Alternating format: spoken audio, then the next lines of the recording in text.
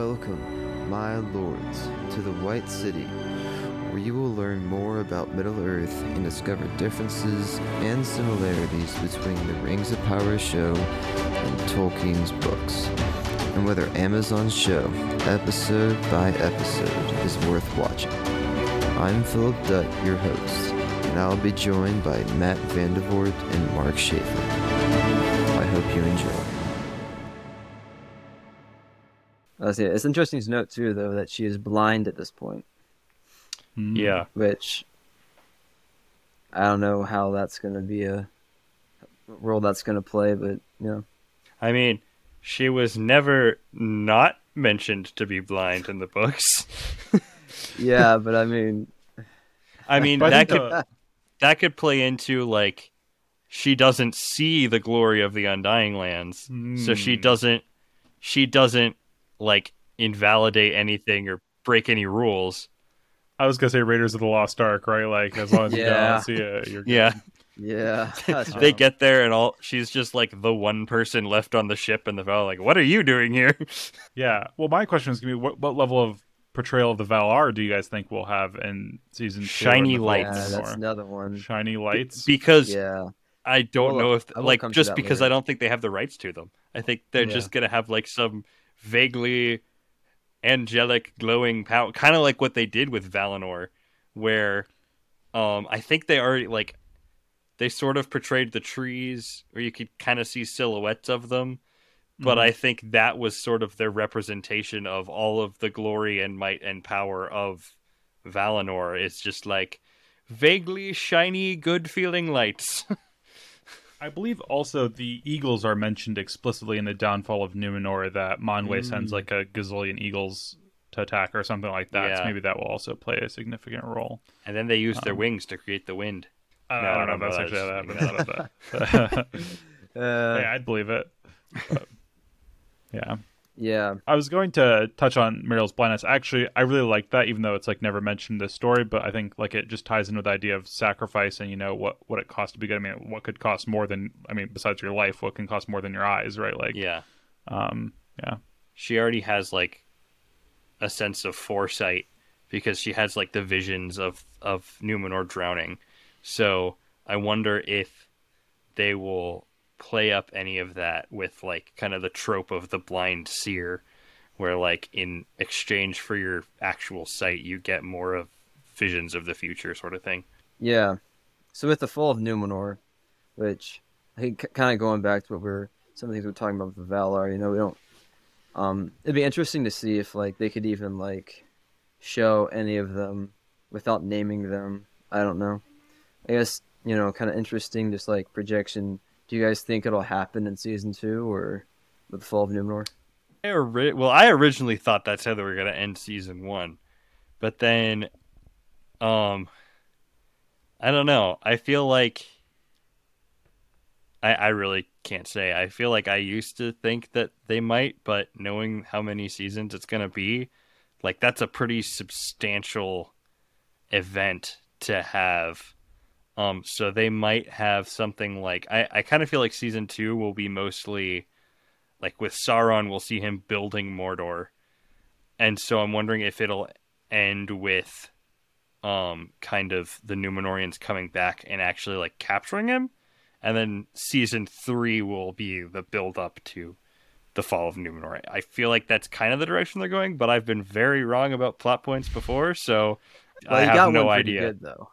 Well, I guess the last one, but that was I've been really wrong in making predictions. So yeah, I will say that like I'm no like fantastic critic or anything like that, but I think the pacing of the first season was like maybe one of my biggest criticisms of it. That like some things felt rushed, some things that should have taken more time felt like they were like, and some things that like I didn't think they spent a lot of time on. They spent a lot of time on. So I think it's really hard to predict that. It's like also like, where is the dwarf storyline going to end up going? What are the Southlanders going to do? Right, like all these questions need to be answered.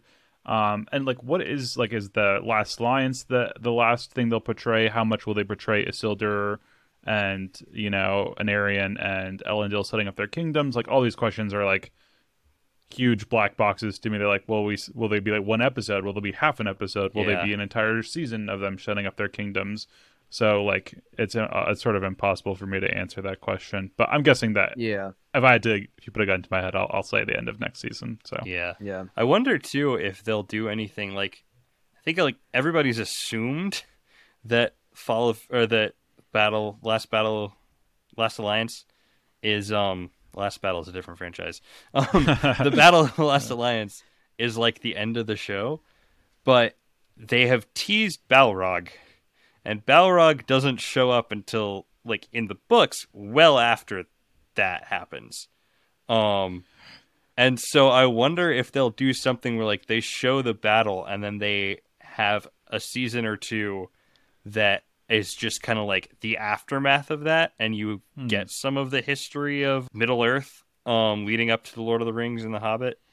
I also could see them just throwing in the Balrog because, hey, it's a big fiery monster, and who doesn't want to see that destroy a dwarven civilization?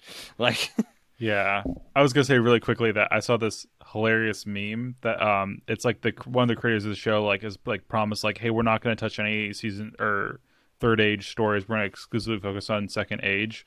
And it was like Frodo getting strangled, and he was like, Smeagol promised. It's like Smeagol lied. It was really funny. Yeah. But because I mean, to be fair, they've already done that with the Balrog. The Balrog's not till the third age, so right. And other stories I think that they've touched on have like Harfoots are almost exclusively talked about in the third age and stuff. Yeah. So I don't think that's a really hard and fast rule. So I definitely wouldn't be surprised if we had some Balrog exploding action. I mean, I want to see the Balrog before the last ruin dwarven cities. That wouldn't be like my biggest pet peeve, if we had like the Balrog destroying Khazad-dûm or whatever. Yeah.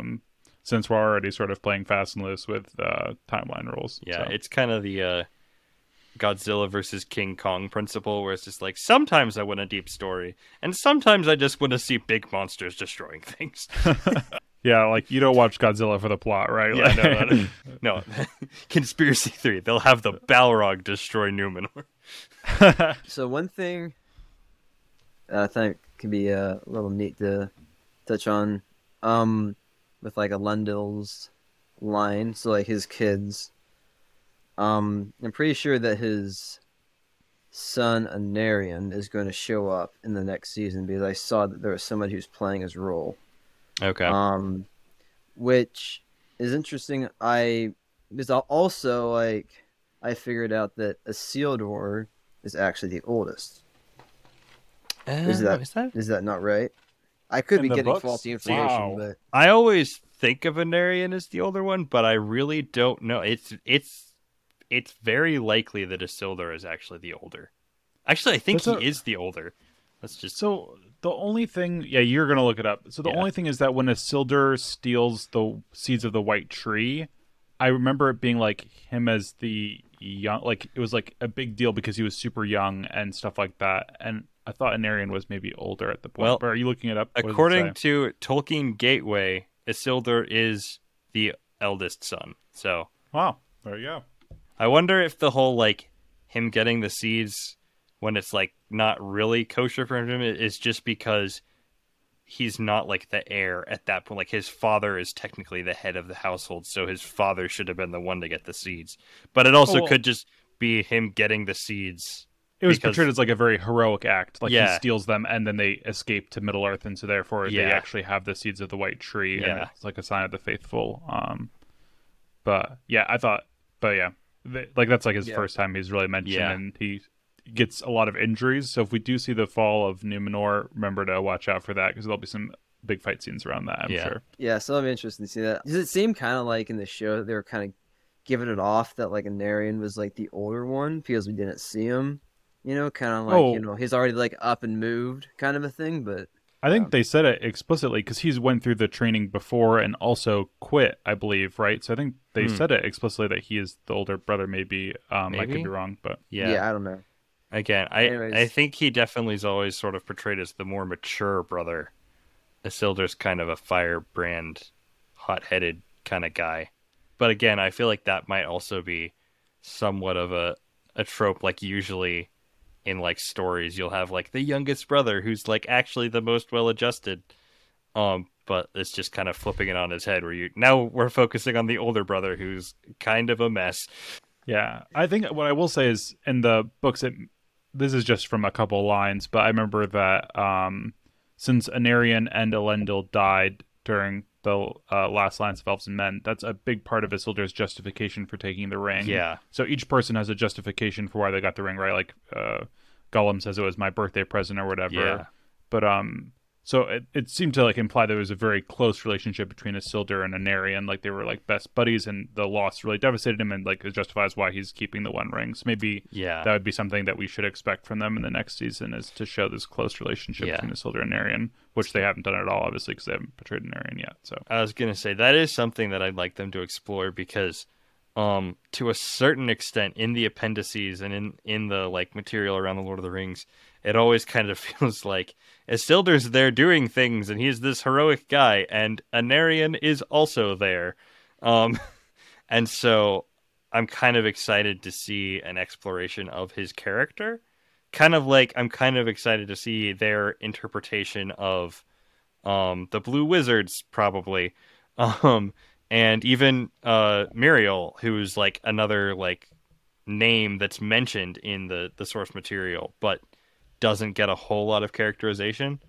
And so it'll be interesting to see that their take on Anarion, just because there aren't a lot of them out there. So yeah.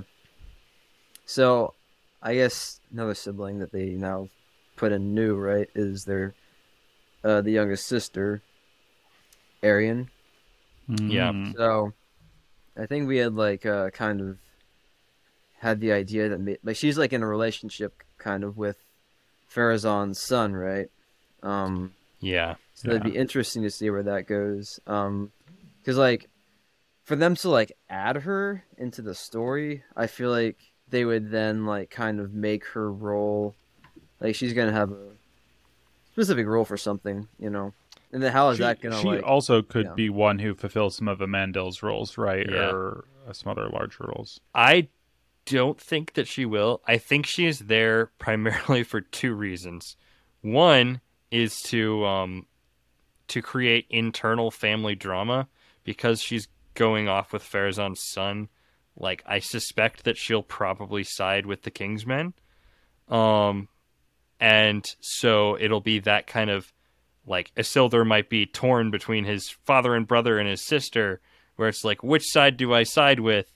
And then potentially to create some sort of plot line where she goes off with the fleet and dies in the cataclysm, and that'll create some emotional motivation for Isildur or Elendil or somebody to do something, like be slightly it could be that's part of why they might emphasize that with like Isildur, when he goes to take the ring, like he knows, like everybody's telling him like, oh, this is the better thing to do, but then he might have a grudge and want to sort of start taking power for himself, maybe. I don't know, this is all just spitball, but I think that I think her main purpose will be to create drama within the family, and then to create some kind of impetus for somebody to do something later on down the line. So, or that there's some like potential like Romeo and Juliet, where like they're sort of isolated from both sides, right? They're sort of stuck in the middle. But